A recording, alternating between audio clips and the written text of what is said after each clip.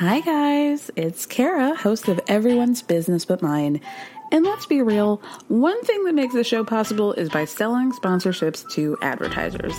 One way you can support us in getting more sponsors is by telling us a little bit more about yourself. You can do that by filling out a quick survey at the link in the show description. Plus, your answers are anonymous. They'll help us learn what you love most about the show and how to make it even better. The questions will ask you about the things that help advertisers understand the audience. It'll only take a few minutes, and it's an easy way to help the show. So you can find the link in the show description. Thank you so much, and stay tuned for the rest of the show. Hiring for your small business? If you're not looking for professionals on LinkedIn, you're looking in the wrong place. That's like looking for your car keys in a fish tank. LinkedIn helps you hire professionals you can't find anywhere else, even those who aren't actively searching for a new job but might be open to the perfect role. In a given month, over 70% of LinkedIn users don't even visit other leading job sites. So start looking in the right place. With LinkedIn, you can hire professionals like a professional. Post your free job on linkedin.com/people today. Hey, it's Paige DeSorbo from Giggly Squad. High quality fashion without the price tag. Say hello to Quince. I'm snagging high-end essentials like cozy cashmere sweaters, sleek leather jackets, fine jewelry, and so much more. With Quince being 50 to 80% less than similar brands. And they partner with factories that prioritize safe, ethical, and responsible manufacturing. I love that. Luxury quality within reach. Go to quince.com/style to get free shipping and 365-day returns on your next order. Quince.com/style. You're my wife. There's going to be things that are just expected to be done. And same thing with me. I'm your husband. There's things that are expected to be done. Those are big moments for me where I'm like, but why I need are my they partner. Such big moments? I don't They understand. Are. I feel like somebody taught you something that is gonna make you end up divorced several times, because that expectation of marriage, of what real life marriage looks like, I just think like it's gonna topple over. I feel like I don't really know how I'm going to help you if you have this archaic idea about, and very flimsy idea about what makes a good wife. Especially because I believe that physical and emotional intimacy are so precious, and that's what life is all about with a partner. Mm-hmm. If it's hinging on cooking and cleaning, it's too flimsy of an argument. You're not going to make it with anybody.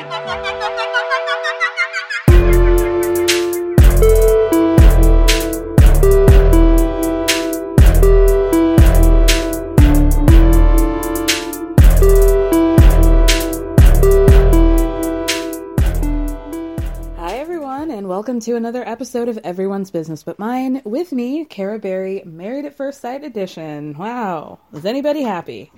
Hard to say. We're now gearing up to the month anniversary in this episode, and the couples all have a visit with Dr. Viviana, as well as getting questions, gift baskets. It's very sex forward. Let's get into it. Let's start off with Lindsay and Mark. So Lindsay starts off having a video chat with her friend Melanie. Things aren't great. Things are not great. She gives her the scoop on the whole situation with Mark right now, which is that, yeah, they have a lot of common, blah, blah, blah, great. But he pulled way back. So she feels like since Mark was the one who initiated sex in their relationship to begin with, it's pretty hypocritical of him to go back on that now and say that he wants to wait until they're closer. And it's been 2 weeks at that point since the last time they had sex. Melanie looks shocked and is like, it's been 2 weeks and you're still in this relationship? So then Lindsay continues to say that earlier that day they were taking a nap. And Mark took all her clothes off and she thought, okay, here's the moment. And then, done. I gotta go to the gym. See you later, toots. And then smacks her on the ass and, bye. So, clean the litter while I'm gone, won't you? So she's definitely feeling some type of way at this point. And she's like, you know what? You have been going on and on about how you want this emotional connection with me, but whatever the hell that was, wasn't emotional. So, okay. She says, I was just like, you know what, forget it. Go off to Planet Fitness and I'll find a vibrator and finish myself off. I'm not even going to worry about it. Then Melanie says that she's surprised that Mark isn't more of a pleaser in bed, since he seems to be such a people pleaser in real life. And Lindsay's like, no, there's no pleasing going on. Nothing. Not even a little bit. Like, I had better sex when I was out here single and dating. Then Lindsay says that she needs to have a better understanding of what exactly an emotional connection is to Mark. And Melanie's like, Lindsay, you're like a toaster, okay? And Mark needs to take apart all of your parts and put it back together and figure out who you are before he can go there and put his bread inside of you. But she just said that he put his bread in, that he only got to like a level 2 before he popped out. So, I don't know. In a confessional, Lindsay says that the way they're going now, she feels like she and Mark are never going to have sex again. And her vagina is going to turn into the Sahara Desert. So she goes on to tell Melanie that she feels like she needs a lot more from Mark than what she's getting because it's not enough. Okay.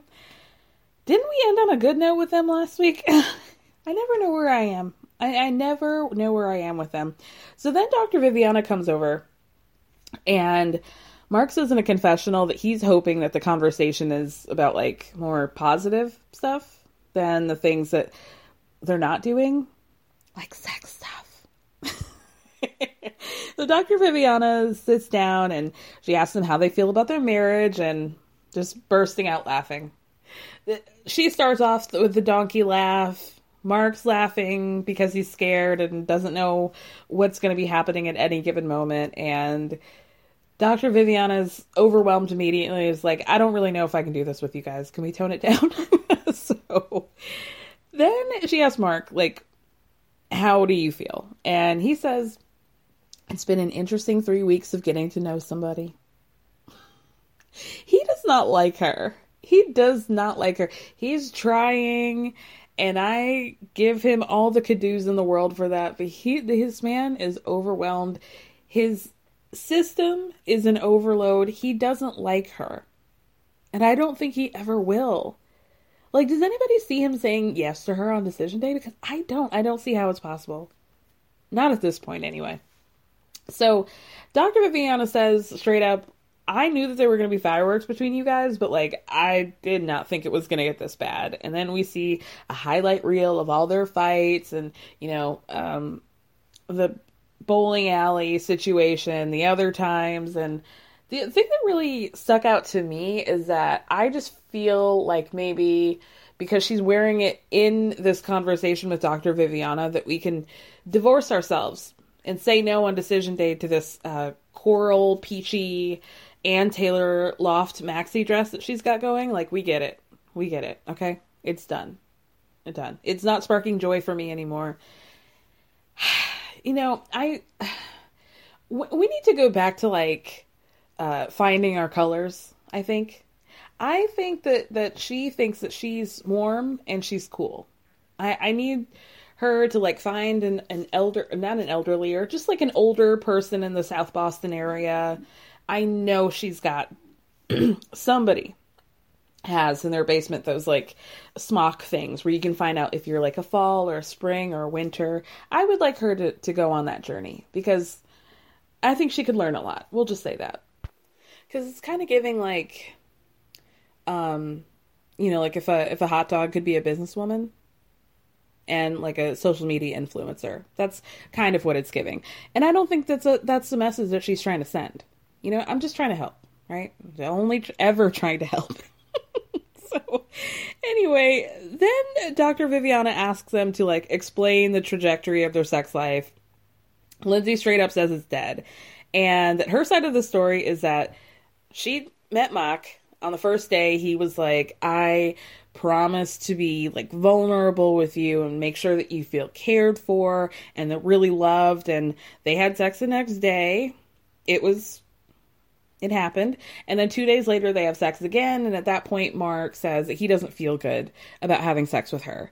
So Mark agrees that, yeah, he did make moves when he felt comfortable in the moment, and then situations happen, right?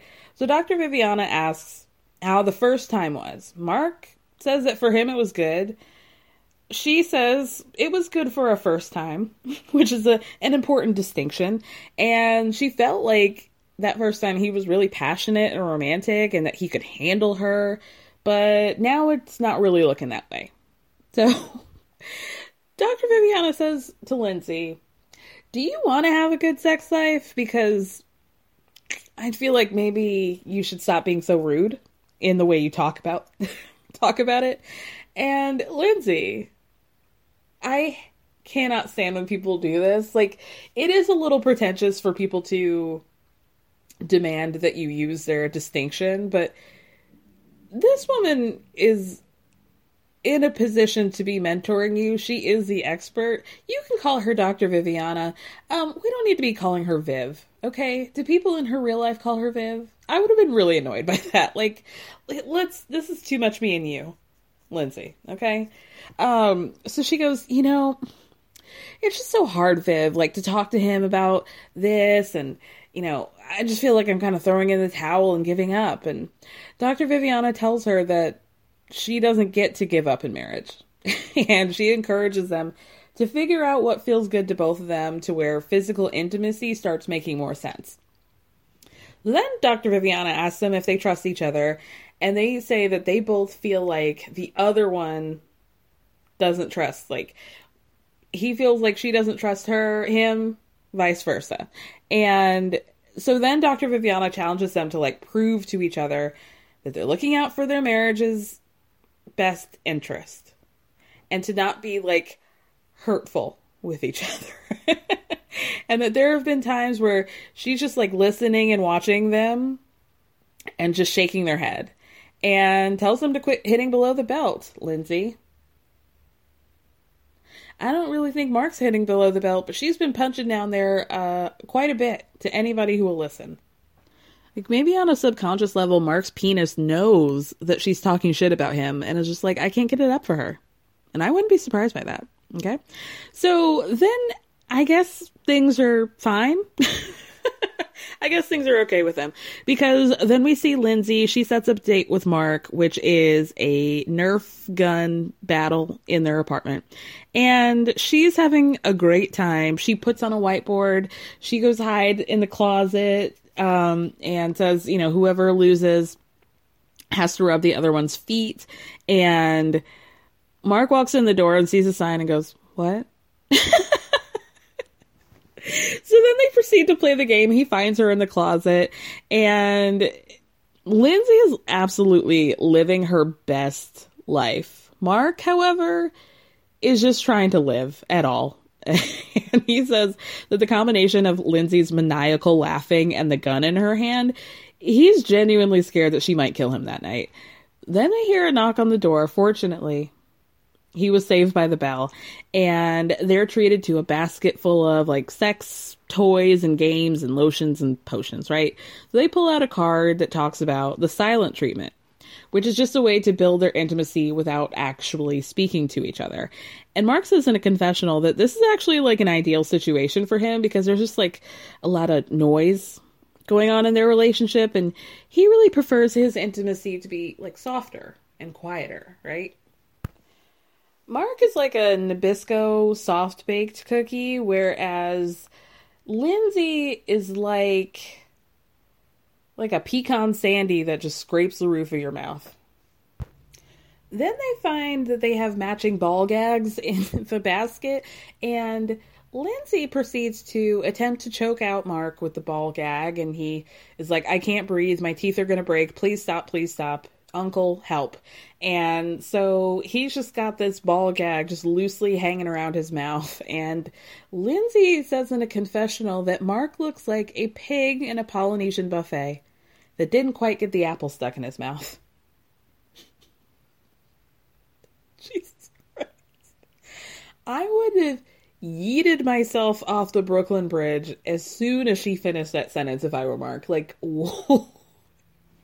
Like, on no planet is that nice. Like, that's not funny. It's so specific. in its cruelty that, like, damn, girl.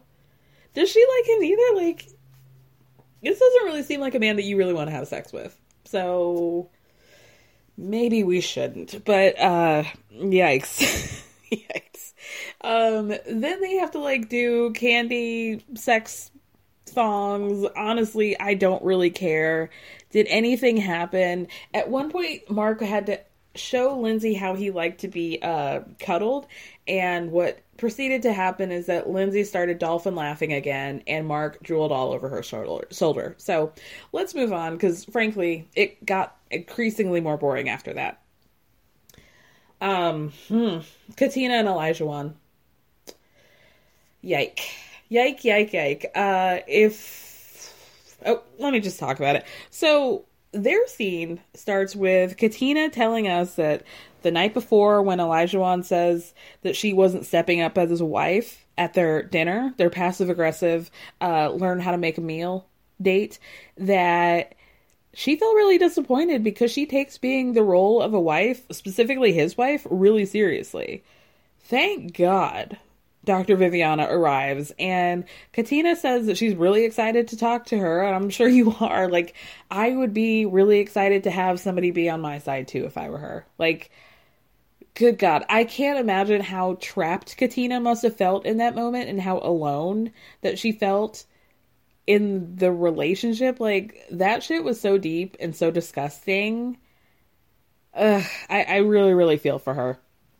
So as soon as Dr. Viviana sits down, she gets right to it and is like, you know, we get information about our couples, and straight up says to Elijah, why is it that every time I hear stuff about you guys, it has to come down to food and cooking? Like, what is that?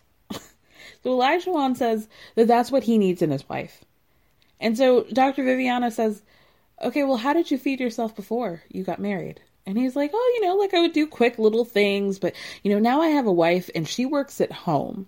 And this is where we have to do a timeout right now, because we all know that if the roles were reversed and Katina was going out to work and he was at home, this would not even cross his mind to be the one doing the fair share. There's always this expectation of like a woman in the home, even if she's working remotely or she's a stay-at-home mom or what have you, that there's all this expectation that they should do every single bit of housework.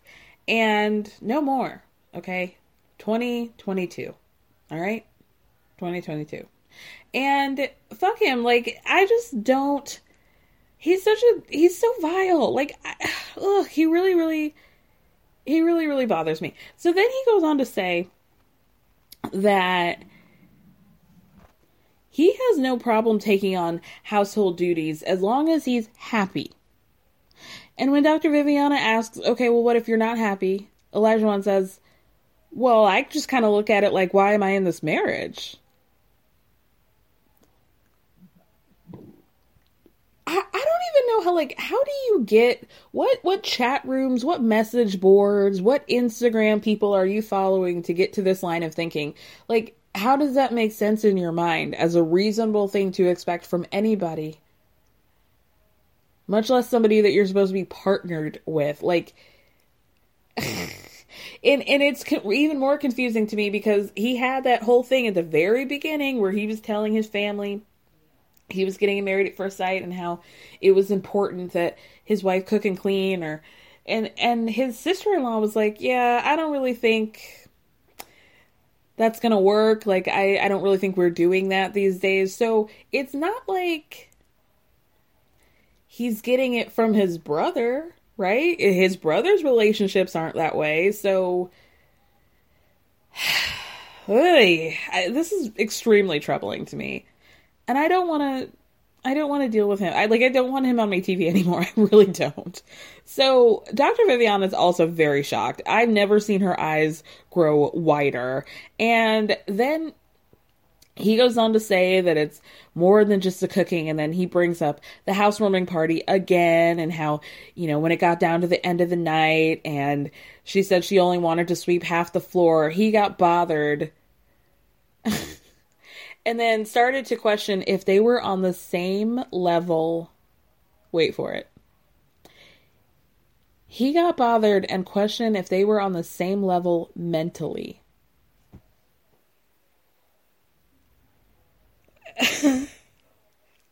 What? Now you're actually sitting here and genuinely questioning this woman's mental capabilities. In what planet? Because she didn't feel like sweeping? You think she's got, developmental delays? Like, what? Of course, at this point, my girl, Dr. Viviana, is flabbergasted that he's now questioning Katina's mental capability because she simply did not want to sweep. So he tries to pull it back and correct himself that, that a couple days after the housewarming party, she didn't want to clean up again. And he just never would have put his head down on the pillow and gone to sleep if he saw his wife trying to clean up. Now, correct me if I'm wrong, if you said, let the record show that he said in his retelling of the story the first time that she said she only wanted to sweep half the floor, and so he sent her to bed. You're the one who sent her there, Principal Elijah. So now you're acting like, oh, I would have never laid my head and put my do-rag on and laid my head upon my pillow if I had known that she had been out there.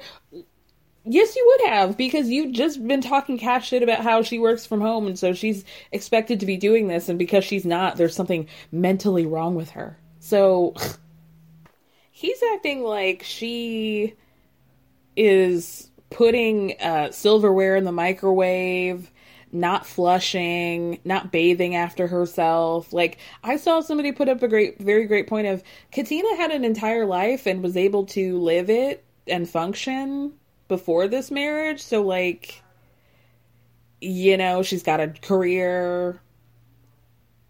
It doesn't really seem like anything would indicate, other than the fact that maybe she's just not very domestic, which most people aren't, that there would be something, that she would have some sort of diminished mental, he really said that. And he thought it, and he's been thinking it, and was like, you know what?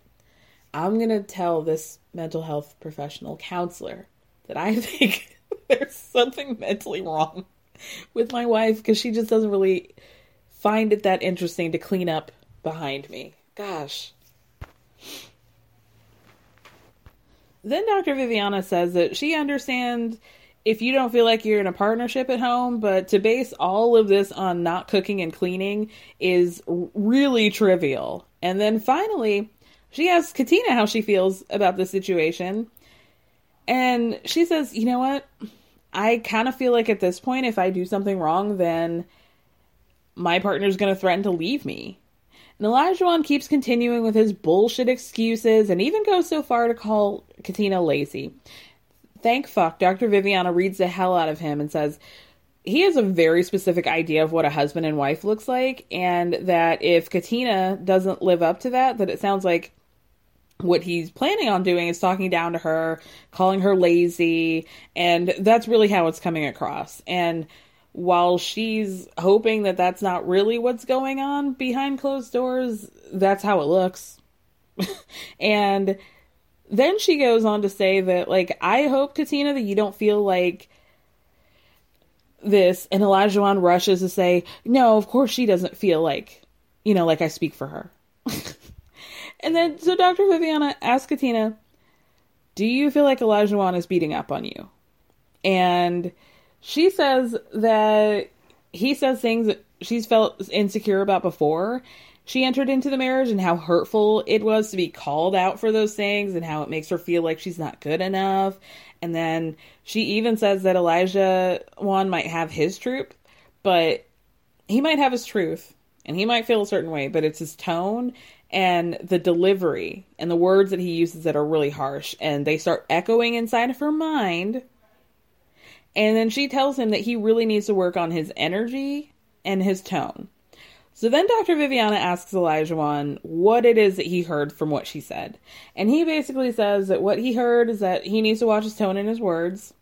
But Dr. Viviana points out that pointing out your wife's triggers and insecurities is not taking care of her like you claiming you're doing. But he skips right over that and continues to talk about how his wants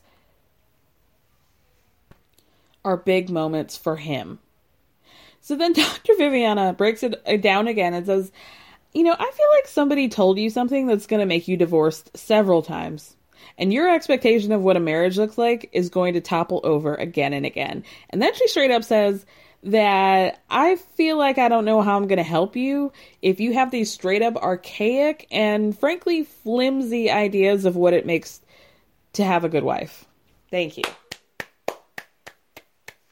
Like, I can't even talk to you because you're being absolutely unreasonable. And then she goes on to say that, like, physical and emotional intimacy in her mind are the most important parts of a relationship. But if all of this shit is just hinging on cooking and cleaning, then she doesn't think Olajuwon is going to make it with Katina or anybody. This idiot knows that he has nowhere to go at this point because Dr. Viviana just said, like, hey, I know what I'm talking about here. I'm the expert. And so he starts to cry. And he starts to cry about how frustrated he is because he likes her and he feels like he's giving 100% of himself and his needs are just not being met. And so it's tough for him. Oh my God. Is it so hard for you? Is it so hard that you have to verbally abuse your wife? Oh my God. Oh my God. Poor thing. Poor thing. Let's all cry for Olajuwon, you guys. Let's all cry for him. Did you ever consider that maybe Katina doesn't feel safe with a man who tries to aggravate her while she's afraid on a horse during their honeymoon, or constantly testing her in the gym to push her to do things that she doesn't want to do and that he admittedly doesn't even want to do, just to see if she'll say no? Like, gosh, do you think that maybe she doesn't feel like she has a soft place to land with you? You think that might be it, Olajuwon? Or are you too busy calling her and like looking at medical diagnoses for her and all of her deficiencies? Take some time. Take a little walk, Olajuwon, and maybe think about your actions and why you're not getting what you need. He starts talking some bullshit about like how it's frustrating for him to put himself out there and not know how she feels. And Dr. Viviana corrects him and says that what he's really feeling is scared. So he reveals that the real reason why he's berating her for not cooking and cleaning is not because that's what he actually needs. Like, oh, wouldn't you? To the shock of absolutely nobody, he says, I really actually don't really need that from you. It's really not about that at all. I can cook and I can clean. Because much like you've had a whole life, so have I. And I've made it. And now I'm perfectly capable of continuing to do those things to make myself live. And this ring on my finger isn't really going to change that. So anyway, so he says, sorry, I just grunted in the mic. I'm sorry. So what does he say? It's just basically like his emotional needs are not being met because she's not being vulnerable enough with him. So of course, Katina has to sit there, turn to him, look in his eyes, and promise to Olajuwon that she's going to be more vulnerable and more open. But Dr. Viviana interrupts Katina and says, I just don't want you to continue operating in this relationship from a place of fear. Thank you. Thank you. So after that, we see Katina setting up a date for Olajuwon, and it's, all of his favorite candies because they're going to have a movie night. Now, this man is getting rewarded for admitting for his absolute bullshit reason for putting her through hell and making the bags under her eyes bigger and puffier, okay? So he is like such a smitten kitten. He's talking about Katina's talking about how he had been saying over and over again and over and over and over and over again over the course of the 3 weeks that he's just wanted to have a movie night, but they couldn't get the schedule right because he works late and yada, yada, yada. So he is so happy, and he gives Katina his version of praise, which is backhanded compliments about how his breath is being taken away because he can't believe that she actually listened to him. And then he goes, well, I'm happy that I got to see this side of you. and see that you can hear me even at my worst moments. Great, yeah. Well, what about her worst moments? You're about to 5150 her because she didn't feel like sweeping one night. Ugh. I'll never forget that. I will never forget him saying that. So, Katina, I guess, is happy. She's talking about how, he might be whatever, but he's a really big softie inside. And it's like, okay, girl, I guess if you like it, then you can have that. I don't know. They talk about how he's not really like a going out kind of guy like Katina is. He's thrilled that he doesn't have to, pretend to want to sip champagne out at the club, and he could just be himself. I'm not moved by this at all. I don't care. He's a monster. He did not even remotely take enough responsibility for his actions and say, hey, me lashing out at you and making you go through mental torture is not an excuse for my feeling like you're not vulnerable enough for me, and I will never do that to you again. And I will never put you in a position where, she mentioned, hey, Katina, you need to stop operating out of a place of fear, but, I don't feel like we really held his gnarled feet to the fire about how maybe he shouldn't be so fearful, whatever. So, divorce, babes. Divorce. It's that time of the year. Your vacation is coming up. You can already hear the beach waves, feel the warm breeze, relax, and think about work. You really, really want it all to work out while you're away. Monday.com gives you and the team that peace of mind. When all work is on one platform and everyone's in sync, things just flow. Wherever you are, tap the banner to go to Monday.com. Since 2013, Bombas has donated over 100 million socks, underwear, and T-shirts to those facing homelessness. If we counted those on air, this ad would last over 1,157 days. But if we counted the time it takes to make a donation possible, it would take just a few clicks. Because every time you make a purchase, Bombas donates an item to someone who needs it. Go to bombas.com/ACAST and use code ACAST for 20% off your first purchase. That's bombas.com/ACAST, code ACAST. All right, let's move on to Michael and Jasmina. They get their questions first, and Michael asks Jasmina what it is that he can do to make their relationship better and why. So Jasmina says that she would like if Michael just talked to her about the little things throughout the day, just check in, stupid stuff, and she feels like that will lead to them having bigger conversations. Then they both make a joke about how, this isn't exactly a fun game that we thought it was going to be, but they go on, and Michael says that what he needs from Jasmina is to have her listen to him and really understand that he's not her enemy. Then Jasmina picks the question of telling an embarrassing story. So she tells a story about how when she entered high school, the older students would haze and prank the younger students. So there was an older girl who pranked her into believing that she was on her period and that it was showing in her pants. And she was like, oh, girl, let's go to the bathroom. I'll help you. And then at the last minute, the girl runs away from her and takes her bag away that was supposed to be hiding this alleged period stain. Jasmina freaks out and drops to the floor and screams, and everybody sees her and they're laughing. Not because she actually has or is on her period, but because they're pranking her. They're totally lying. So she talks about how embarrassing it was. And then it's Michael's turn, and Michael turns to her and says, have I told you the pee-pee boy story? And she does what I would do, which is just burst out laughing. And he's like, why do you have to laugh right now? I haven't even told the story and you're already laughing. She's like, well, it's just because you said pee-pee boy, pee-pee's funny. Pee-pee is funny. She's right. She's right about that. Jasmina and I are really quite alike, and I have been writing for her, even though a lot of you, most of the America hasn't. But you guys, I'm going to be on your page later. Trust me. I'm not that delusional. So he goes on to talk about how when he was 6, they were doing story time at school, and he was asking his teacher, hey, can I go to the bathroom? And the teacher was like, no, stop being disruptive. You can go when the story's over. So he says, when the story's over. So he says, all right. I got something for you.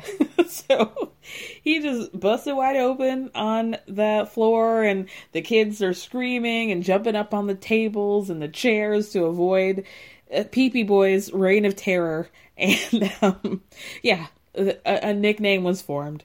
He really has like Pee-Pee Boy energy. Like, I should have known this really is the energy of a guy who got made fun of for some sort of urinary related accident. Anyway, so then they have to give each other compliments about their physical appearance or what their favorite physical feature is. And she says that she really likes his arms and he likes her smile. And then they talk about where they are in terms of... Oh, excuse me, sorry. She starts to blush, everything's good. Dr. Viviana comes over, and of course, she wants to talk about their physical intimacy.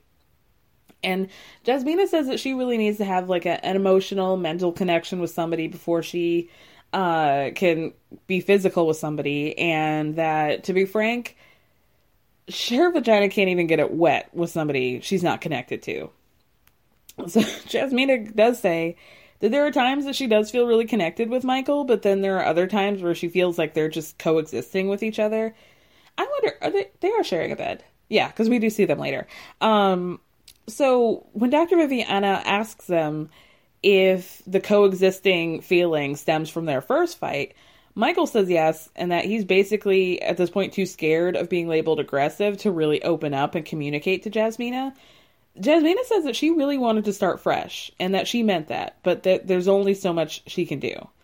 So Michael says that he essentially feels like he keeps trying to fix the issue, and that Jasmina keeps harping on him causing the issue, and he goes on to say that he can say 100% of the time that they've had a conflict, they start focusing on whether or not they should focus on the conflict or not. And Jasmina says that she's just focused on their communication and talking to each other at a normal level.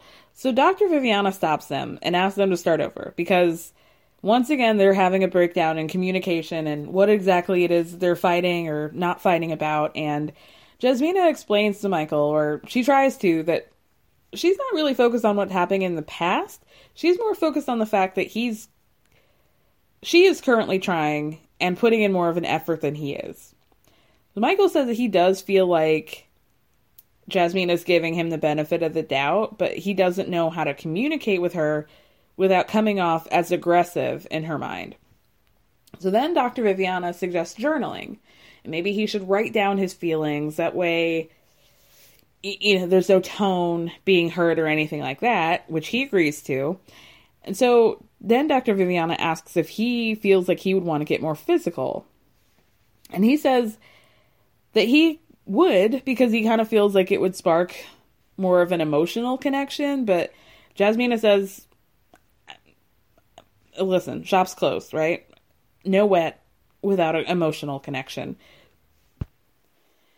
Dr. Viviana's like, well, I really think you guys can do this. Bye.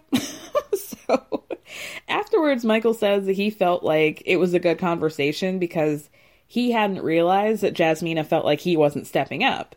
And then he says that he feels like journaling will actually be a good idea because they have a tendency to cut each other off. And then Jasmina cuts Michael off and tells him that they've only cut each other off a couple times. Or that only happened a couple times in the conversation with Dr. Viviana.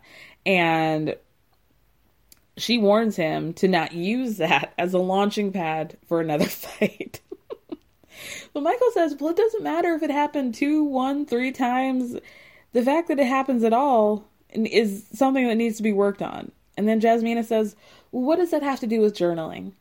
So then they get into a fight about Michael wanting to journal and have them both do it, but Jasmina doesn't want to do the journaling part. So they get into an argument because he's like, I don't understand. This seems like the best situation for us. But she's like, yeah, but I don't want to do it. And then she ends up walking off and walking down the hallway. And then honestly, she said things that like, I couldn't really make sense of, to be perfectly honest with you. The producers follow Jasmina, and she says that when she and Michael are having conversations off camera, the communication goes right out the door. And then in the hallway, she says that she doesn't know what isn't clicking with Michael and that she feels like she keeps saying the same shit back and forth. And she's starting to get frustrated because she's the one who keeps saying that she wants to continue trying, but he's too focused on what they're not doing. So they talk her back onto the couch, and what appears to happen is that she says that she wants to work on communication in her own way, which is by you talk, finish your thought, I talk, finish my thought, back and forth exchange. Whereas I guess Michael thought that she was just giving him this homework assignment and not wanting to participate. But she's saying, you can journal and do that, but I want to communicate in my own way. And so Michael says, well, I was just harping on the journaling stuff because I thought that was the only option I want. But if you think that you can communicate and that's what you want to work on, and then I can work on my journaling, then that's fine, because we have options. Like, I don't have a problem with that. While he's saying this, though, she's like completely body back to Michael, not even looking in his direction, just total eyes rolled, over it. Arms over her chest, done. So in a confessional, Michael says that he and Jasmina keep talking in circles until they wind up talking at each other, and that it's been a constant battle and a struggle, and it becomes like a him versus her situation. And then he says if we can't solve these and resolve these small conflicts, there's not ever going to be a chance that we can fix the bigger stuff, which I agree with. I honestly, like, Jasmina, you're on your own on this, girl. I don't understand what you were doing or why. It just... I feel strongly that she keeps dropping hints that, like, he is a different person off camera, and that he's a significantly worse person off camera. So I'm hearing her, because she does keep saying that, and the story does seem consistent, but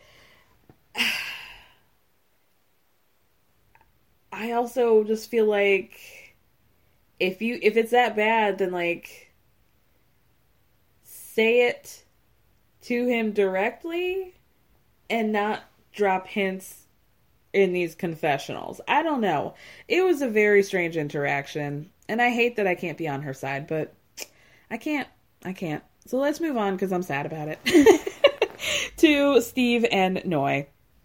We saw a quick clip of them answering, like, sexy little questions from their sex box, and they were all, like, extremely horny and all about how they want to walk in on each other masturbating and watching porn and how hot that would be. And it's like, okay, great, fine. I don't think I needed to hear this, but okay. So Dr. Viviana arrives, and she praises them both on their ability to be physically intimate with each other.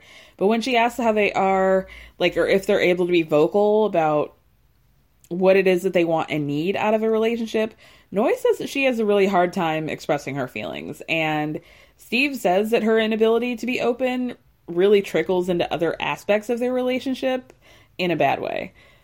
Noi says that when she gets upset, she has a tendency to just shut down, because in the past, she would go scorched earth with her exes and just say whatever came out of her mouth that was the most hurtful, even if it wasn't true. And she doesn't want to do that with Steve. So now she's just in total shutdown mode.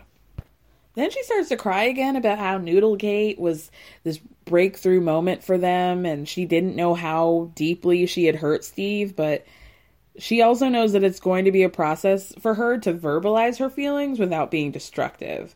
And I thought that was, like, pretty introspective and not an easy thing to say. And Steve does say, like, yeah, I feel like it's going to be challenging for the both of us, but something has to change because the way we are is not sustainable. And I just feel like they keep saying this, and we're not seeing the full story of, like, why this is so bad. It's more than a gluten-free noodle. It's gotta be, right? It's got to be way more than that, because something's very odd, and I feel like we're only getting, like, half the story with them. Steve says that moving forward, like, Noi, I need you to tell me in the moment when you're upset and why so that I can fix it. And then Dr. Viviana asks him what it is that they need from each other to gain trust. Noi says that she would like to be in a relationship where they're both contributing financially. So, generally, I vibe with Steve, but this is where he loses me. Because you guys know that I went back to hashtag Team Steve when I realized, okay, he's got his own place. It seems like he's doing all right for himself.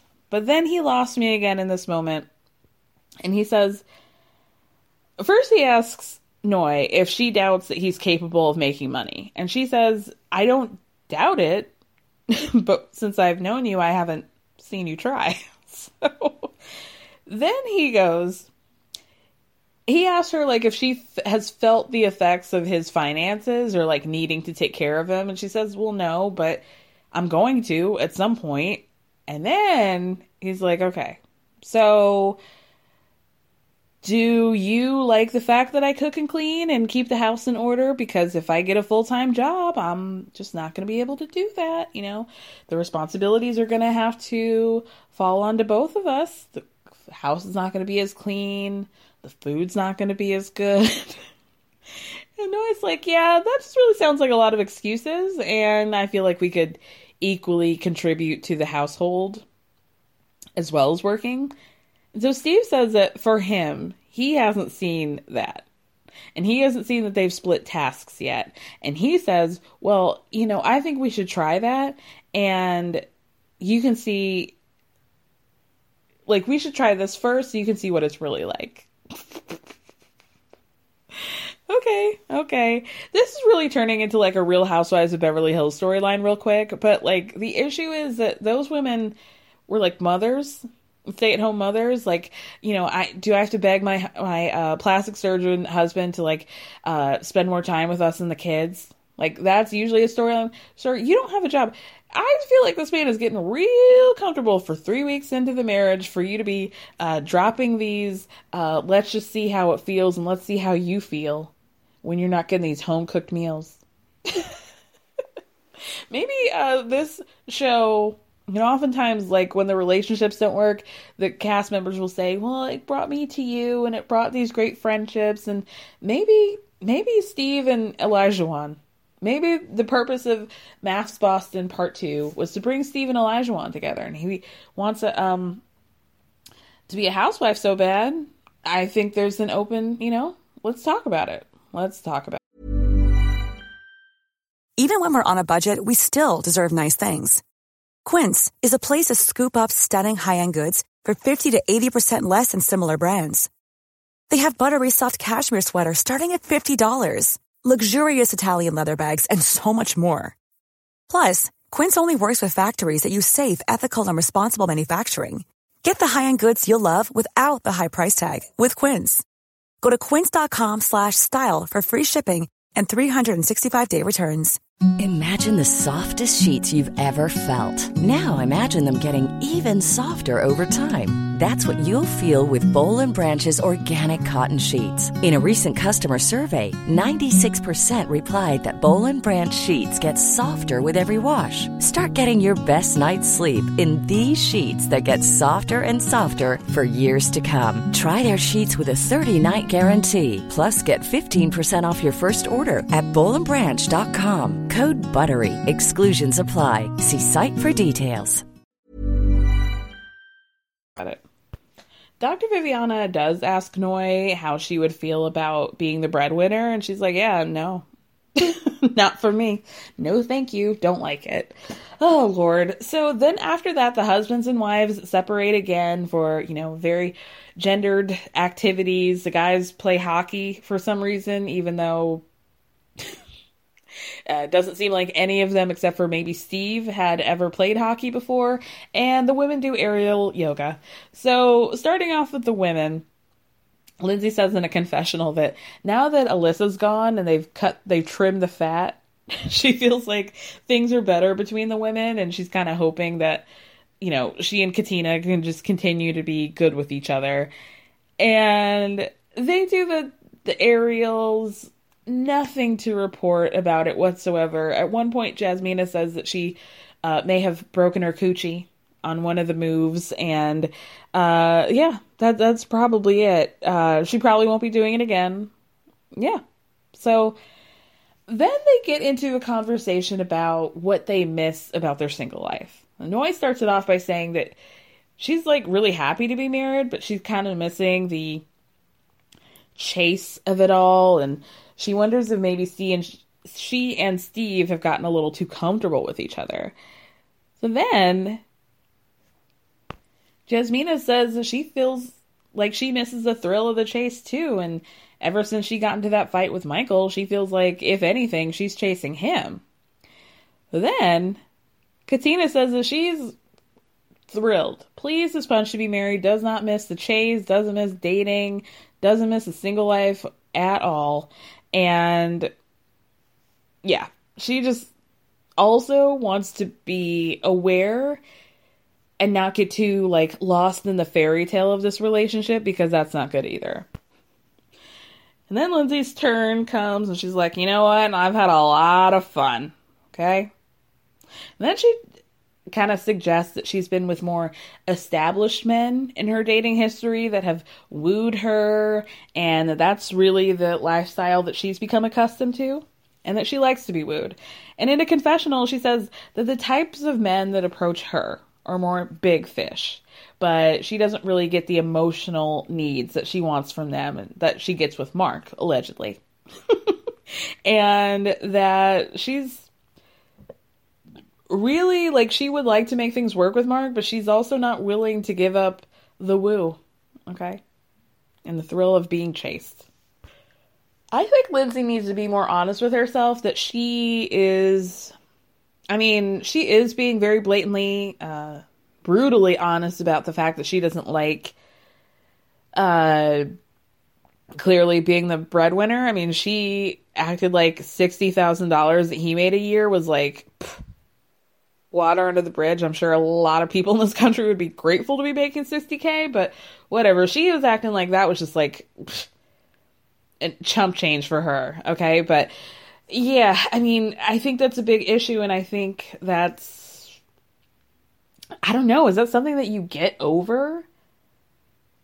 I don't think it's something that Lindsay can get over. She seems to really emasculate and diminish him because he doesn't make a lot of money. And yeah, I just don't know how you get over that. On a bright note, if you can even call it that, she does tell the ladies that she and Mark are having sex again, so at least she's having orgasms. Well, congratulations, Lindsay. So when the ladies asked Jasmina how she would rate their marriage out of 1 to 10 with Michael, she says that she's not comfortable doing that, but they're just kind of riding the wave right now. Lindsay asks what number Jasmina would need to be at to stay or to say yes on decision day. Jasmina says, you know what, I'll be happy with an 8. But because the first month of their marriage was so rocky, she feels like the second half of their marriage is going to have to be doing a lot of the heavy lifting to get her to an 8 on decision day. Well, Lindsay tries to say that Mark kind of said the same thing, that they felt like they lost the first month of their relationship, like in arguing. But Lindsay's like, I feel like I just learned so much during that time. And Jasmina's like, yeah, well, I feel like I didn't learn shit about shit. So there's that. Then we get to the guys. Steve tells them that he dropped the L word on Noi and how shocked she was. And then he asks them, like, Rose and Thorn, what's been the highest and lowest point of your marriage so far? And Mark says that in terms of Lindsay putting the effort in and doing the little things for him, she's like at a 9. But in terms of the things that he needs and listening to what he wants, their relationship is at about a 6. Elijah says that last week his relationship with Katina was a 4 out of 10, but this week it's an 8 out of 10. And then Michael asks Elijah, have you ever been at like a 1 or a 0? And he's like, no, because if I had been, I would have been out. And Michael reveals that he has been at like a 2 or even a 1 sometimes, but at this point, he's at a 7, which I think is pretty optimistic. So after the ladies and fellas night, Mark and Lindsay, we see them in bed. They're laying in bed together, and Mark asks her what it is that she needs. She says to Mark that she just wants to be wooed because he has her, but she's used to getting wooed a lot, and there ain't no woo in this relationship. And Mark says in a confessional that the difference between, like, what happened or how she was treated in her past relationships is that there was room to breathe. And that they really haven't gotten a minute to be away from each other, so he will woo her, but it's going to have to happen on his own terms, right? And then, Lindsay says that she wants to feel like Mark has invested, like, a vested effort or vested interest in, like, making an effort, because that's the difference between her saying yes or no on decision day. He tells her that he will take it into consideration and try to work on it. So, moving back to Michael and Jasmina, the experts set them up with an activity that we've seen a million times before when they want these couples to have sex. There's some sort of clog in their intimacy. Tantric yoga, right? So they do the tantric yoga, and actually I think out of all the couples that we've seen over the season, this probably worked best on Michael and Jasmina. Definitely worked on Jasmina. It seemed like she's talking about, like, how good it feels to be close to Michael and have him feel all of her in a way. So when they're done with their yoga, the instructor gives them this, like, box of questions and blindfolds, different treats and questions. So they go back and forth being blindfolded. Person asks a question, person blindfolds, they answer, right? So the first question is from Michael. He asked Jasmina if she's been able to be fully vulnerable with him, and she says no because of the lack of communication. And then she says something like she feels like Michael doesn't care, so she holds back from giving 100%. And then Jasmina asks Michael what would be the one thing that would be hard for him, or what has been hard for him to say. And he says, well, I just wish that I trusted you more. And that if they could have more conversations that don't lead to Jasmina being defensive, they could get there. So Jasmina says actually she's really not surprised that Michael feels that way, and that she knows that she has to create a safe space for him to trust her. And in a confessional, Michael says that it's honestly such a big relief that she's taking ownership and that it's a huge step for him in the right direction. So then Jasmina asks Michael if he regrets getting married at first sight. And he says no, like, we've definitely had a rough patch, but if we can get through this hump and get to know each other a lot more, like, it'll have been worth it. So Jasmina says they've had a lot of humps, but she's had glimpses of what it would be like to be married to Michael. And in those moments, she, like, likes it, and she really sees a future. So they're having this lovely moment. After the questions, you're supposed to, like, feed each other a berry or, you know, very sensual, something like that. And she takes a can of Cool Whip and almost chokes him out with it as he's blindfolded, just drowning under a sea of cream and nitrous, the poor thing. He really gets very dramatic about the whole thing. It was very funny to both myself and Jasmina. And then they get back to the apartment, and they're getting ready for bed, and he's, like, combing out his beard, and she goes, oh, you know, can I help? Like, can I try it? And he's like, you know, he hands her the comb, and he goes, you know, I really don't have a lot of trust in you since the whipped cream incident. Very, very jokey. And I like their vibe. I like their vibe. Like, when they're good, they're good. When they're good, like we've been seeing, I like them more than probably any other couple. And I'm still, like, 80% on Jasmina's side, but, like, she was tripping a little bit. She was tripping, but they seem to be on a good way. And, like, Michael seemed to be equally as upset in this relationship, but if he was saying that it's a 7 for him, then I think that that's pretty positive, and that their relationship is going in the right direction. Then he gets in bed, and they talk about the yoga experiment and how good it was, and Michael says that they probably hadn't looked at each other in the eye like that since they got married. And so in a confessional, Jasmina says that she hasn't felt a spark like that since her wedding day with Michael. And she feels like they've been having really good days, but she just wants them to have like a good streak of days, right? So she tries to get a high five from Michael for not interrupting earlier. He goes, I'm not going to give you a high five right now. Like, I'm just going to need a little bit more consistency on that level. But then she tricks him into giving a high five. She's very immature in the best possible way. And he's like, you know what? I just really hate that you think you're so funny. And they just have a good rapport. I really like that. Like, I think she needs a guy who can kind of joke with her like that. I think that's really what Jasmina likes, like a good sense of humor, just a laid back dude. And so I'm liking it. I'm liking them.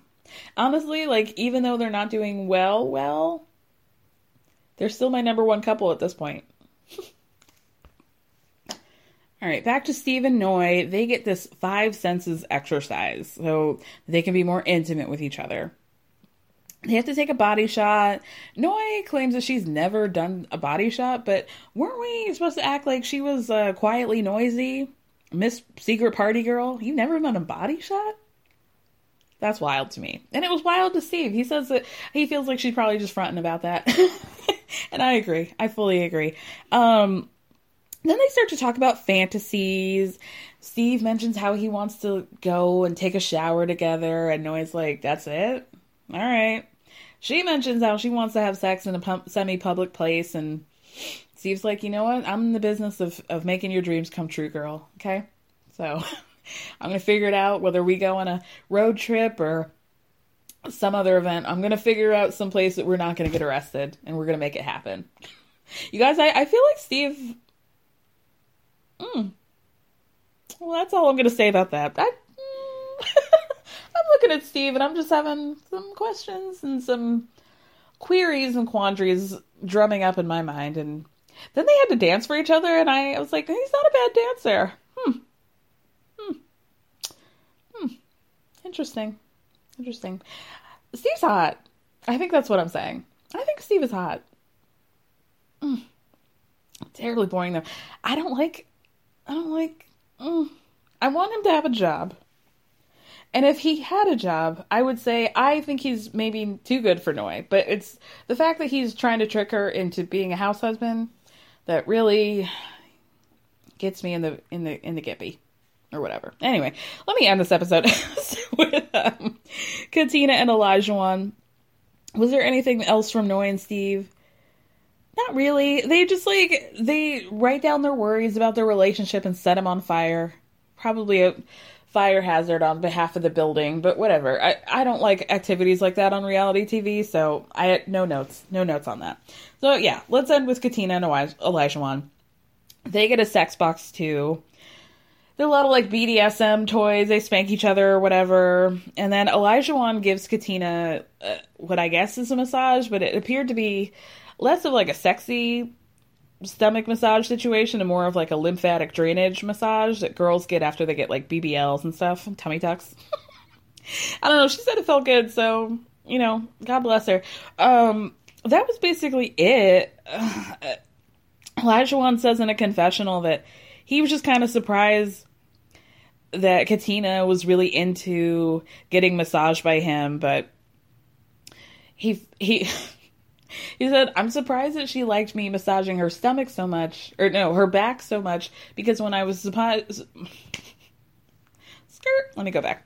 It says, I'm surprised that she liked that I gave her a back massage more than the stomach massage, because when I was rubbing her stomach, I was closer to her tutu. And then the episode leads us to believe that they went on and had sex. We'll see, because the preview for next episode didn't look great. Did not look great. It looks like Olajuwon found something to really get into Katina about, and she says, you know, cut the cameras, dead ass. So I can't wait to see it. Hopefully, I'll be having a guest next week. Should be. Yeah. Thank you guys so much for listening. Thank me for speaking.